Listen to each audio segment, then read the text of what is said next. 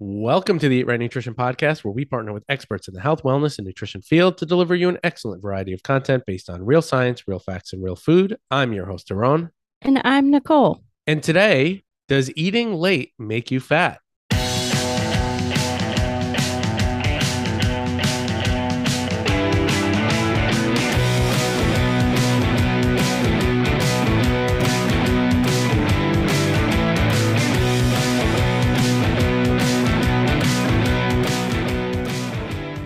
Ladies and gentlemen, welcome to episode number 116 of the Eat Right Nutrition Podcast.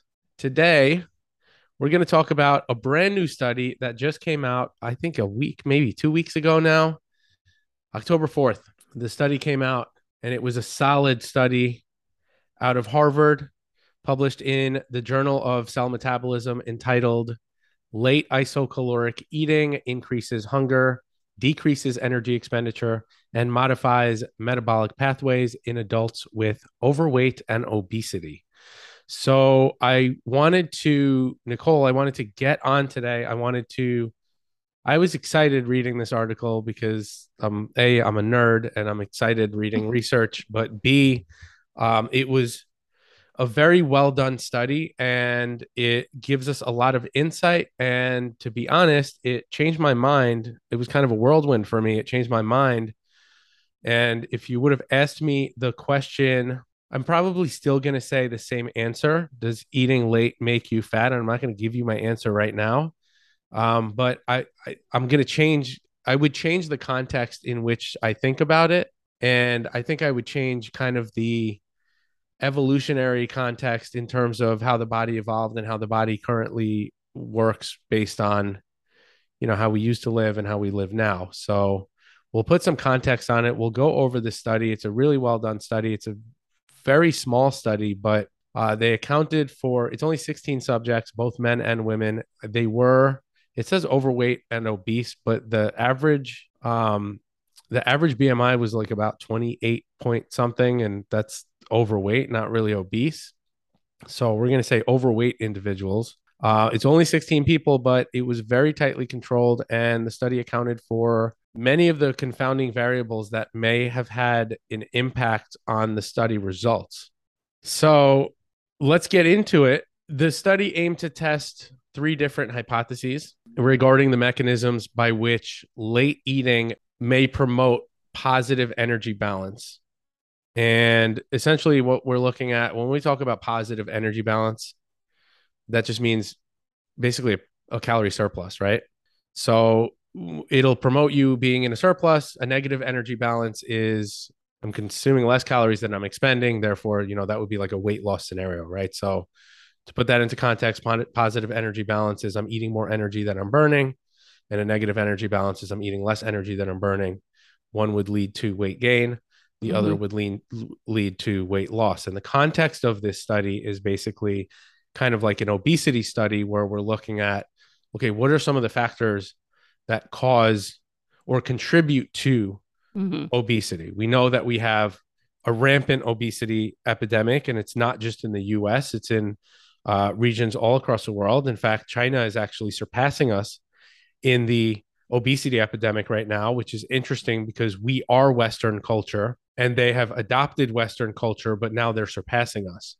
So it's just kind of an interesting dynamic to think about. And as nations become more and more westernized in their eating habits, they become heavier, more overweight, and more obese. They become more sedentary. Yeah. They sleep less. They're stressed more. There are a lot of factors that go into why people are gaining weight. We can talk about hormonal factors. There are so many different things.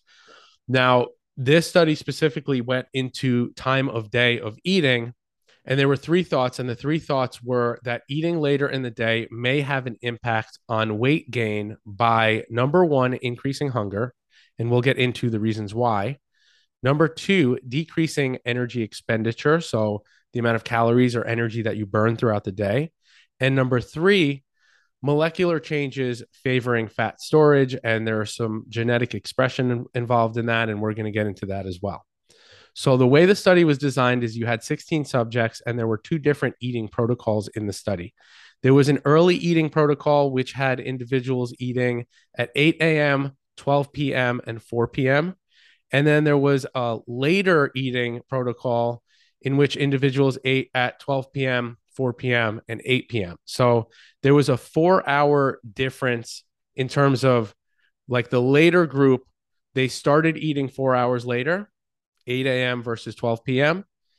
And they stopped eating 4 hours later. So the whole day was just basically pushed 4 hours. Yeah, shifted later, which there's going to be some kind of, I think, some intermittent fasting implications here, which I'll talk about in terms of the way that people do intermittent fasting. And Nicole's kind of giving me a eyebrow here, but we'll talk about that. And then you can give me your thoughts, obviously. Okay. So the subjects were matched for, and this is where we kind of looked at confounding variables that could have affected the results. They were matched, they were eating the same exact food, the same exact calories, the same exact macros, and their sleeping patterns and their circadian rhythm was kind of equated for and balanced prior to going into the study. Mm-hmm. So they had the same sleeping patterns, they slept the same amount. And what the study essentially looked at is not necessarily the results looking at it from a standpoint of what time of day you're waking up. It's actually just looking at it from circadian rhythm and just you as being a natural human being. Mm-hmm. So let's get into the results of the study. The results of the subjective hunger scales, which you give people a questionnaire and then subjectively they say, okay, like, are you more hungry? Are you like on a scale of 1 to 10? Are you more hungry, less hungry? The subjective hunger scale showed that late eating doubled the odds of being hungry. And this was also shown in suppression of leptin because the study also measured 24-hour leptin levels.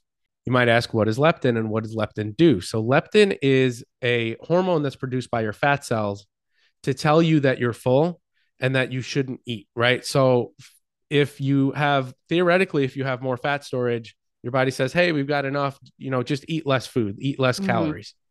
So 24-hour leptin was suppressed. 24-hour leptin wasn't suppressed to a statistically significant number in which what that kind of means in the research is that, can we reproduce this result? We don't really know. It's not really statistically significant. So, we don't really look at that by itself. But when we do look at the ratio between leptin and ghrelin, ghrelin is another hormone that controls appetite. Ghrelin is actually produced in your stomach by the cells in your stomach when you're hungry and tells you to eat, right? So when your stomach is empty, ghrelin is released to tell you to eat more food, right? So leptin tells you to stop eating. Ghrelin tells you to eat more. And if you have an imbalance in the ratio of those, that's going to lead to more hunger. So the ratio was actually statistically significant between the ratio of the leptin and the ghrelin. And subjects tended to, this shows in the questionnaires, right? Subjects tended to say, like, I'm hungry, right? They felt it. Now, in a normal circumstance, if this wasn't controlled for, this could be why people may overeat. Is that if you're eating later in the day, this is going to push you to eat more calories. But because it was controlled for, and again, we don't have information on like weight differences, right? What I would like to see is differences and changes in weight between groups. I think the study would have to be a little bit longer to view that. But, overall, I want to see if the changes going on in your body are going to affect your weight in the long term. So still to be determined. Now, the study also showed a reduction in waking energy expenditure by an average of about 60 calories per day. And the researchers also observed a decrease in 24-hour core body temperature in the late eating group. Now, the energy expenditure can kind of somewhat be accounted for in the leptin because outside of leptin just decreasing hunger, leptin almost kind of acts similar to thyroid hormone, where thyroid controls your metabolic rate. Leptin does the same thing, right? So the presence of leptin increases your metabolic rate. So if you have suppression of leptin, your metabolism is going to be basically a little bit slower. And then core body temperature is also going to cue you into, if your core body temperature is lower, then you're burning less calories. Now, they had a reduction in caloric expenditure that was measured by indirect calorimetry, which is the gold standard for measuring your caloric expenditure, but they only did it during the 16 waking hours. So that number 60 calories is just within those 16 waking hours. So we don't have data on while they were sleeping how much was metabolic rates suppressed. So it could be 75, it could be 80, it could be 100 calories, but as far as we know, it's 60 calories daily. Now, if I did that math for you just to put that in perspective, 60 times 365, and that's on the low end, keep in mind, because we're not accounting for the while you're sleeping, the energy expenditure, but over the course of a year, that's 21,900 calories of suppression, right? So let's say theoretically you're eating at maintenance, but you're eating later in the day and your metabolic rate is suppressed, 60 calories less per day. Over the course of a year, that's 21,900 calories divided by 3,500. Let's say you're eating consistently in maintenance calories and you suppress by 60 calories. So 60 calories, basically, I guess, below maintenance is that extra that you're burning. That's 6.25 pounds of fat because it's 3,500 calories in a pound of fat, right? That's 6.25 pounds of fat per year that you're putting on. Now, that over the course of 10, 15, 20 years, I mean, that's how somebody gets obese, right? So with that being said, that's, 60 calories doesn't sound like a lot, but 60 calories cumulative is a lot. In addition, what we find here is some mechanistic data that shows that there's a downregulation in genes that are responsible for breaking down fat and using it for energy. And there's an upregulation in genes involved in fat storage. There are going to be, we need further studies to determine whether or not this actually equates to decreases in fatty acid breakdown and actual increases in fat storage. And this is where I got into hey, we need to see, are these people actually gaining weight? So some of this is kind of preliminary. We have seen this in mice. We've seen some mixed results, but this study is a pretty solid study. And if you would have asked me 6 months ago or a year ago, well, I'm concerned about eating at night, I would have said, there's absolutely no data and there's nothing to worry about in terms of eating at night. But I do want to put some context on this, Nicole, and I want you to kind of chime in on the context too, because I know it's super important to put context on where this fits. And I'll say this, because even the study says, according to the researchers, while these changes are adaptive in the face of a negative energy balance, they appear to be maladaptive when meal timing is delayed while the 24-hour energy intake is clamped. And what that means is if you're eating in maintenance calories, you're going to have this maladaptive thing going on where you are likely to be storing more fat and not releasing fat and not freeing it up. However, if you're in negative energy balance, that change, you're kind of adapting to that, right? So for example, let me kind of phrase it like this. I'm not going to change my eating habits based, I get out of class late. And Nicole, you and I talked about this, right? So I get out of class at 9:15. By the time I get home, by the time I have my meal, it's 10:30, 11 o'clock at night. I'm not going to stop doing that because it's not conducive to my lifestyle. And I'm currently in a calorie deficit, right? I'm at 2,800 calories a day.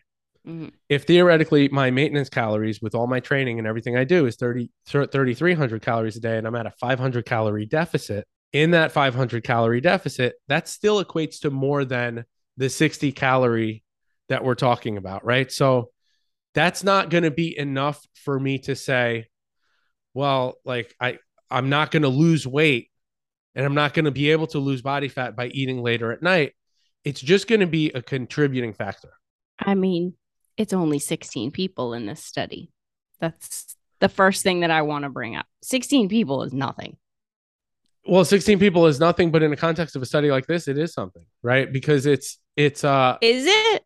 Yeah, because of the way the study was done, I think it is. Listen, I'm always going to say further research needs to be done, obviously. I just think 16 versus everybody in the world is, well, more research needs to be done, but this is the beginning of, it's the first step into more information. I will give you that. Right. What we do is you also have to realize context is, oh, well, why the hell would they only do 16, right? That's what somebody might ask listening to this. And the reality is you have to look at funding and how expensive a study like this, where you're providing them their food, Yeah, You're yeah, I putting them get in a it. sleep lab. You're testing all these things. Right. Randomized controlled trials are very expensive. Yeah. But with a study like this moving forward, it's like, oh, wow, these are fascinating results. We need to study this further. We need to have larger groups of Right. people, larger And cohorts. yeah, and then they dive deeper. Great. Go ahead and dive. I'm just going to sit here and eat my dinner at 8 p.m. Well, listen, I am too, I mean, regardless, like, right? We have to look at lifestyle factors too. And this is where we yeah. get into sustainability, right? Is this going to be feasible for you? Now, where I wanted to get into the intermittent fasting thing is the way that normally I see that people do intermittent fasting is they do a fast in the morning. So they'll just extend their Yeah, they'll fast eat from the later evening in the day. and Yeah. they'll eat later in the day and they'll say, okay, metabolic autophagy and all these things, right? Which first and foremost, Mm-hmm. I'll say, if you're in a calorie deficit, you're producing metabolic autophagy. And we've talked about this on the show, Nicole, is that Yeah. intermittent fasting is a way to create a calorie deficit, and the calorie deficit is what creates metabolic autophagy. So it is somewhat Yeah. healthy for you to just eat less food. And we know from lots and lots of research over years and years and years. I had a professor in undergrad that had said this. The one definitive thing that we know is that people that overeat don't live as long as people that undereat, right? So Mm-hmm. if you eat less calories and less food, you end up living longer, right? So calorie deficit is king when it comes to anything, even if we're talking about eating later in the day. But what my Yeah. point is with the fasting stuff is maybe if you're going to fast to create a calorie deficit for yourself, and Mm-hmm. that's the route that you want to take to get there, it might actually, according to this study at least, be more beneficial for you to have your fast leading up to the time that you go to sleep instead of extending the fast in the morning after you Right. sleep. Yes, I would absolutely agree with that. I mean, it's interesting that the one group, the quote unquote group that ate early, like when you say early, like what was it, 8 a.m., 12 and 5, right? Was that the hours? 8, 12, and 4. 8, 12, and 4. When you say eat early, to me, that's not eating early. That's eating what normal people should be eating. 8 a.m. is breakfast, 12 is, and you heard me, we talked about this in another podcast. There's a window of morning, afternoon, and evening, like within a window of breakfast, lunch, and dinner. But 8, 12, and 4 is what I grew up. That was what I grew up eating at. Before school was probably like 7:15.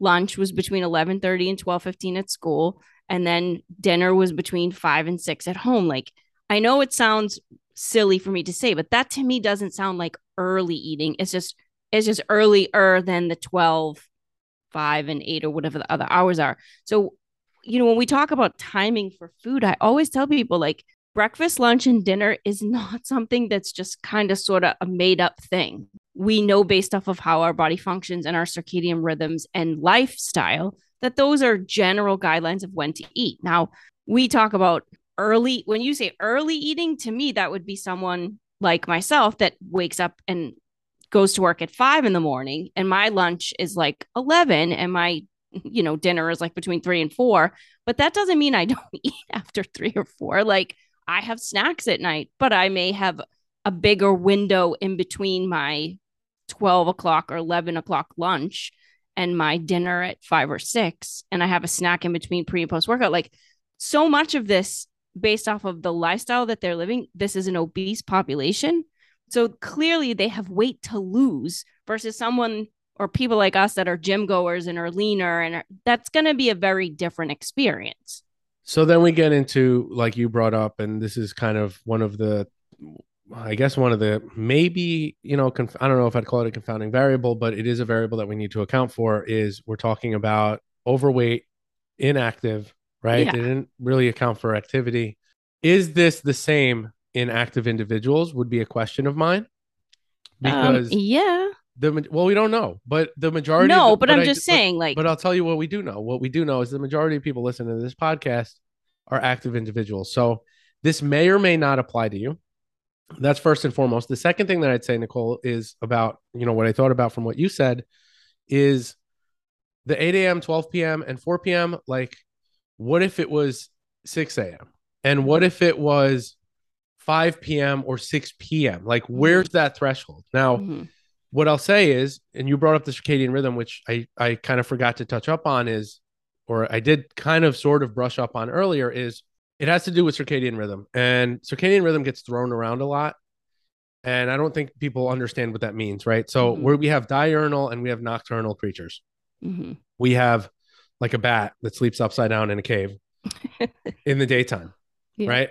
And then we have humans that we actually have something called clock genes, and those clock genes, they work on our circadian rhythm Mm-hmm. within a 24-hour period. So like Mm-hmm. days aren't things that we just made up. Days are Right. things that I don't know, we revolve around the sun, and the sun goes up and the sun goes down. So it doesn't have to do with, like, if you push that out and you said, well, what if I woke up at 11 and my first meal was at 12? It doesn't work like that. What this shows is that it's based on your natural rhythm. Yes. And this is where I get into, and Nicole, you and I have talked about this in areas where we've had some difficulty with a few clients here and there, is Mm-hmm. shift workers that work Yeah. in that late, what is it? What do we call it? Second shift workers? Is Second that what it's shift. called? Yeah. Is there a third shift? Is that, or is it Um, just first and second shift? I think it's just I've never heard of third shift, but listen, at this Maybe I'm just point, making that up. anything could be possible. But like, and you know, I have a lot of nurses that work 11 p.m. to 11 a.m. or 7 p.m. to 7 a.m. type shifts.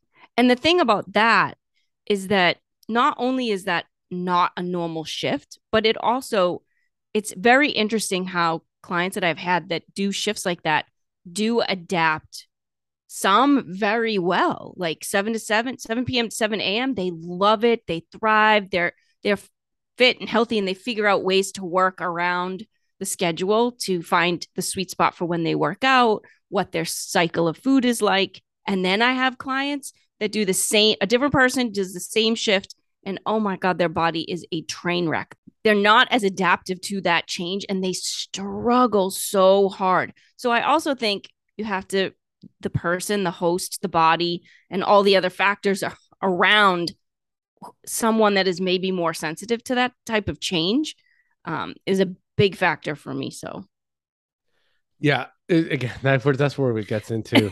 It depends, right? It depends on the individual, how they're going to be able to handle that shift, how they're going to be able to handle those eating patterns. And some people end up being hungrier working those late night shifts, and other yeah. people, it's with food stuff too. It's also behavioral, but I think it's also part genetic with people where they have a harder time with their appetite and with their hunger cues Mm-hmm. than other people. So you're right. Every individual is going to be completely different. But that, listen, when it comes to shift, like, I don't think human beings were meant to work in that way. And I think this is where I bring in like the evolutionary perspective, is that I think that if you look at this from a kind of a Paleolithic standpoint, it makes sense that we evolved in this way because we didn't have light bulbs and we didn't have lanterns where we kind of like lit the candle, right? And I picture like I don't know, like old man like Scrooge or something, like walking around, Yeah. tiptoeing around the house, like I don't know, like a Donald Duck. What is that? The old what is the duck with all the money? The duck with all the, Yeah, the cartoon duck with the money.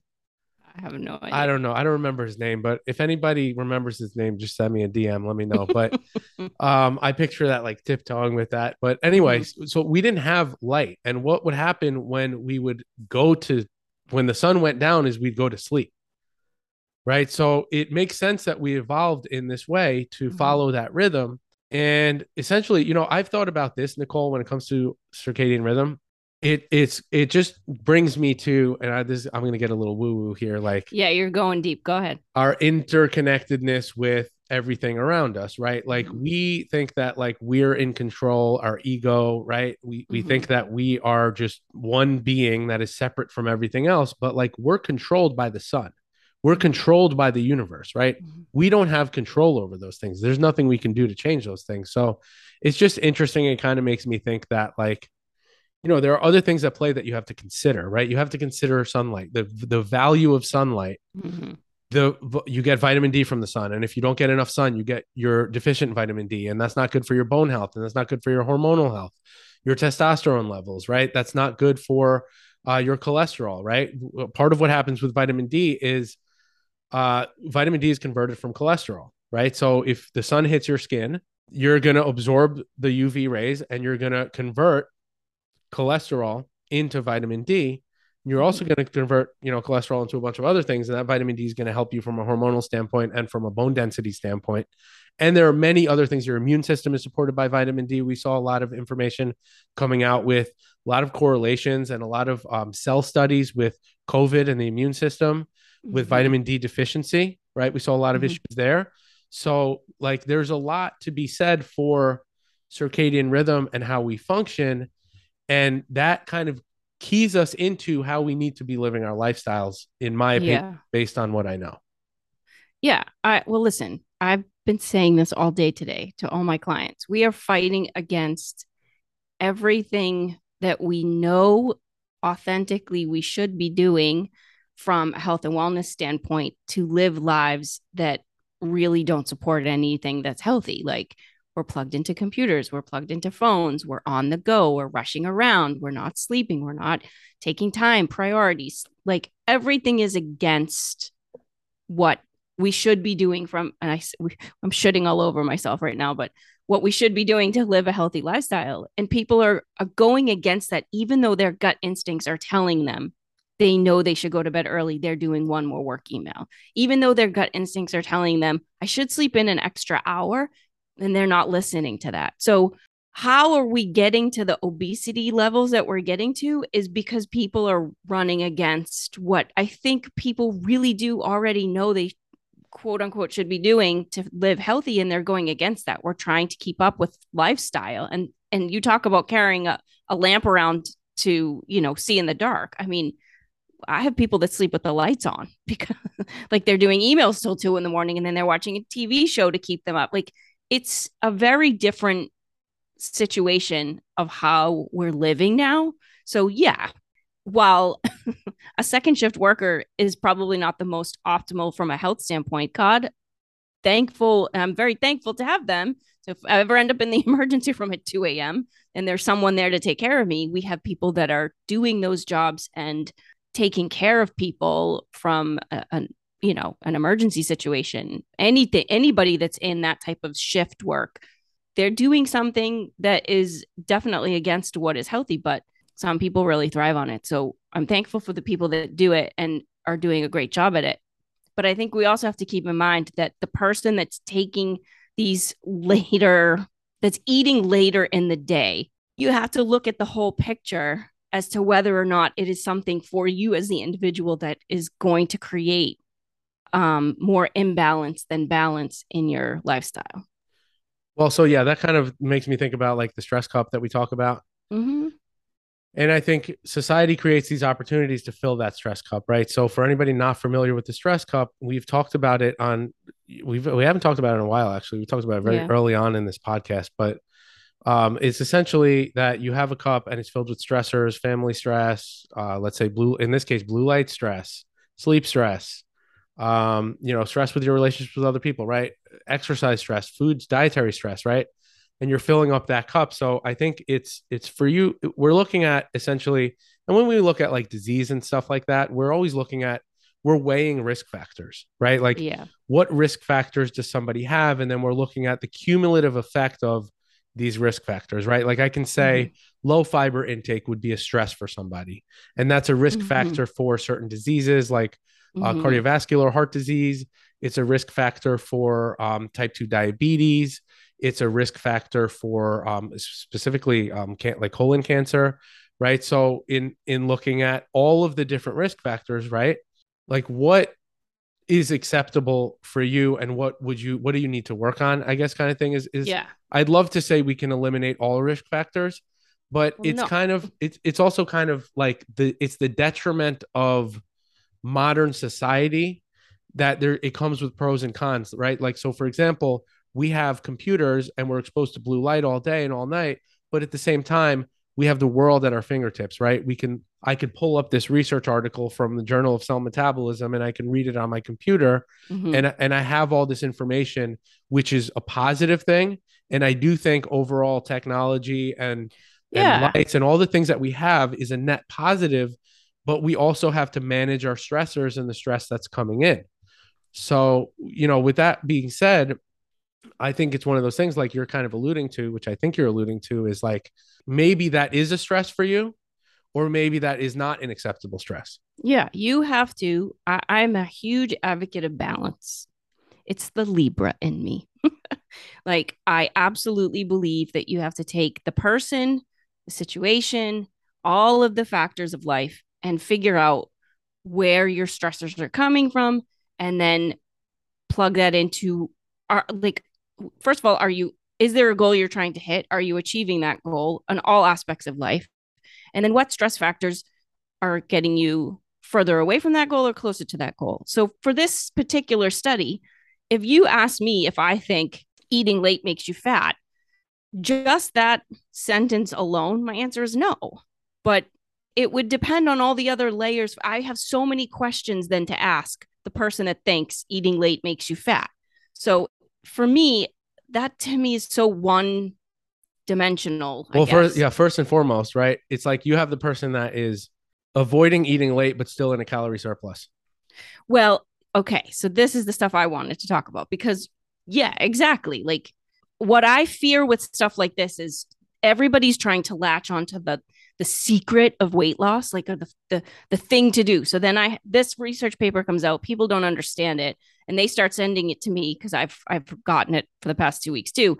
See, this is why I can't eat after 6 p.m. See, this is why I shouldn't be doing this. See, this is why I should be fasting. And I'm like, that is not at all what this research shows, first and foremost. Second, you're not obese. Third, can we please stick to what we're doing currently that's actually working? It's like people are looking at that shiny new penny thing that they're latching onto. So I just want people to understand that while yes, research is absolutely necessary and extremely important, but you have to take it, look at yourself, does it apply to you, who you are and what you're doing, and then we go from there. Yeah, I mean, listen, you have to assess like what are the like if you were to make a list of the top 10 habits that you'd like to focus on that you're currently not focusing on, eating later for me is Mm-hmm. not even on my radar for the demographic of people that I'm working with. It's what's on my radar is like we said, are you getting adequate sleep? Are you managing your stress, right? One of the other things that I was going to bring up is that like one of the detriments to modern day society is that we have instead of so like we look at a stress response. How is the stress response supposed to happen? The stress response happens in when you're in danger, right? Mm-hmm. There's a stressful situation. You're being chased by a bear or a lion or I don't know, a dinosaur or whatever, right? So you're being chased and you have to fight for your life. And then you have, your cortisol goes up and then Mm-hmm. that leads to, glucose goes into your bloodstream because you're going to need energy to do these things, right? And then like that is just a one time thing. And then the reality is like when it comes to like from a stress standpoint, we have low grade chronic stress is what we call it, right? Is that Mm-hmm. you have very like a little bit of stress all the time. Yeah. And that is worse for you than the big spurt of stress that you would Right. have in nature, right? So my question to an individual trying to focus on this aspect here where it's like, okay, you're eating late at night, whatever it is. What about your stressors? What about your daily stressors? Because we know that that affects your body and that affects you hormonally too, right? So we have to kind of weigh what are the things that are negatively impacting us and what are Mm-hmm. the things that we need to do something about right now. And the first thing when it comes to a fat loss strategy, regardless of this information, is always going to be what is your energy in versus energy out. That's always going to be the first thing that I'm Mm-hmm. going to look at. And then from there, I'm going to say, okay, now what is affecting, which this may be one of the things affecting the energy in and energy out part of the equation. Yeah. It'll affect the energy in from a hunger standpoint. It'll affect the energy out from the genetic expression that we talked Mm-hmm. about with, the cascade of things and the genes that are being triggered and Mm-hmm. throughout this process. But there are other things too, like stress that will affect your energy in and energy out too, Mm-hmm. right? And there are other things like I don't know what other examples can I give that are going to affect lack of sleep, right? Lack of sleep, stress, and lack of sleep are two things that we know affect the energy inside of the equation, Mm-hmm. right? So it's not just, hey, if I eat late at night or I don't eat later in the day, I'm going to I'm not going to be as hungry and therefore I'm going to eat less because if you're stressed out and you're not getting Mhm. adequate sleep, we know that those drive poor food choices because those affect your hunger and satiety hormones too. So Yeah. we have to look at these things collectively. And this is like to your point, Nicole, is that we can't just look at one study, take it out of context, out Mhm. of like the whole human body and all the things that are going on inside of your body and all the factors Yeah. outside, both external and internal. We can't just look at this separate. We have to put it into the big picture of your life, how you move day to day, and what you need Mhm. to do to get where you're going and live a better life. Yeah. The age of the person. I mean, from an age standpoint, I will say this. I was thinking of this after I've been talking about the study with some clients. When I was in my 20s and I worked a 5 a.m., I like my first client in the day would be 5 a.m. and I would work to like 1:30, and then I would go about my day. And I worked like 6, 7 days a week. And I could do that with my eyes closed. I was a rock star. Everything was fine. Then I hit my 30s and 5 a.m. was a lot harder. So then I shifted it to 6 a.m. and 6 a.m. was the first. And I could stay there pretty good through my 30s. And the early morning in the wintertime, it's harder to get up because it's dark and it's cold. And I just didn't want to get up as early. In the spring and summer, I could shoot out of bed at 5 a.m. and like not a thought in the world. I felt great. So you have seasons, you have age brackets. Then I hit my 40s. 6 a.m. is fucking brutal. I will say it's so much harder. It's even hard in the spring and summer. I can feel that my body wants to sleep another hour. So I've shifted clients later to now. I start at 7 a.m. So you also have to pay attention to who you are. And as you change, your body changes, your body's rhythm changes. When I work out, I used to work out at 9 or 10 p.m. and then get up and work at 5 a.m. Like I used to work out really late. All my friends would meet at the gym at 8:30 and we would crush a workout. I can't even stay awake as Dorona Judo past 8:30 anymore because I shifted my workouts now to early in the afternoon. So I think you also have to pay attention to your body as you get older. Things definitely Listen, change and evolve. I'll tell you this. I've been paying attention to my body forever, and Mm-hmm. the 20s, 30s, doesn't matter. 5 a.m. and 6 a.m. were never a good thing for me. Yeah, but see, 7 that's a.m. think of just the I two still of do six. us, I still do right? 6 a.m. and I've done 5 a.m.s Mm-hmm. back when I worked at Equinox, and they make you do those 5 a.m. floor shifts. Yeah, And I was yeah. like, fuck this place. But it's not 5 a.m. is never a thing for me. 6 a.m. Mhm. I do a couple of days a week. But And it's I'm hard, right? okay with that. But like, I mean, 6 a.m. I got to be in bed at 9 p.m. if I want to be up at 6 if I want to be up at 5 for 6. Yeah, yeah. Right. So and some days like, it's tough because Thursdays I have class and then I get home late and then I don't, Well, so this I is don't my even want whole to. point about all the things that change and shift from your not just how old you are, but the what you're doing at that point in your life. So I think you also have to take into account like when I would do when I was doing 5 a.m.s and I was getting up at like 3:30 to get ready to be in work to leave by 4:30 to get to work by 5 No, no, no. You know type what? of thing, you know? Get out of here with the 3:30 in the morning, waking up at listen, 3:30 and the 3:30 is when I used to get home from going out at night. I did that when So I was very young. I did the partying was very young in my time, but the 5 a.m. like I used to show up before my client and I was like super excited. I couldn't wait. Like I was such a dork. nah, I miss think me. about it, I was such a dork. I was You like can waiting for them to come in to warm up and they would, but my next part of the sentence is the client that would come in at 5 a.m. would either be the me, like they'd meet me as well and be just as excited, or some of my poor clients that would try to do the 5 a.m. before work. Oh my goodness. poor Getting them to clients. try and work Listen, out. Jeez, they'd be dragging. And listen. I'd be like, you are not a 5 a.m. client. We have to switch your time. Hold up, hold This up, isn't gonna hold work. up, hold up. My clients would tell me I'm not a 5 a.m. trainer. I'm showing up 10 minutes late at 5 Yeah. a.m. No, I the on time thing I always am like I'm a bit crazy about, but I'm just saying, like, I would see the reason why I say that about depends on who you are type of situation is I would have clients that would show up for 5 a.m. and be like ready to go and like crushing a workout and they were in it. And then I would have clients that would show up and they could barely walk on the treadmill at 5 a.m. to warm up. So I saw that as a trainer early in the day, the different types of clients that I would have. The same thing at 5 p.m. I would go, if I went back for a second shift, which I did when I was a younger trainer, I would go back, I'd do a morning chunk of trainers, go home for the afternoon, get my workout in, and go back for evening chunk of clients. But I'd have the same thing on the other end. You have the clients that come in at 5 after work and they just are toast. They've had a whole day. They're too tired. They just want to get checked off and get the workout done.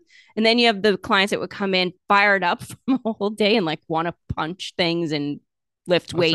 Listen, I'll tell you this. Depends. This is me pushing up my research glasses. Research says, and I enjoy it now because I have like clients in the morning, midday, and then I have clients later on, that you get the most optimal workouts in the middle of the day because you're not too tired from the day. Right.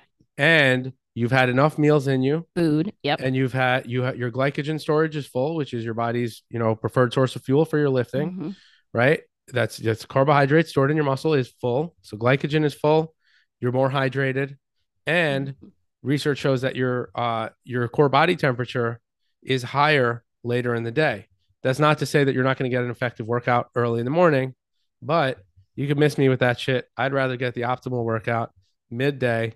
And, that's what I have to say about that. There are people that can't do that. I mean, anybody that works a 9-to-5 job cannot walk out at 12 or 1 or even 3 or 4 and get a workout in. So they have to do it at different times. Yeah, well, that's why I live life on my terms.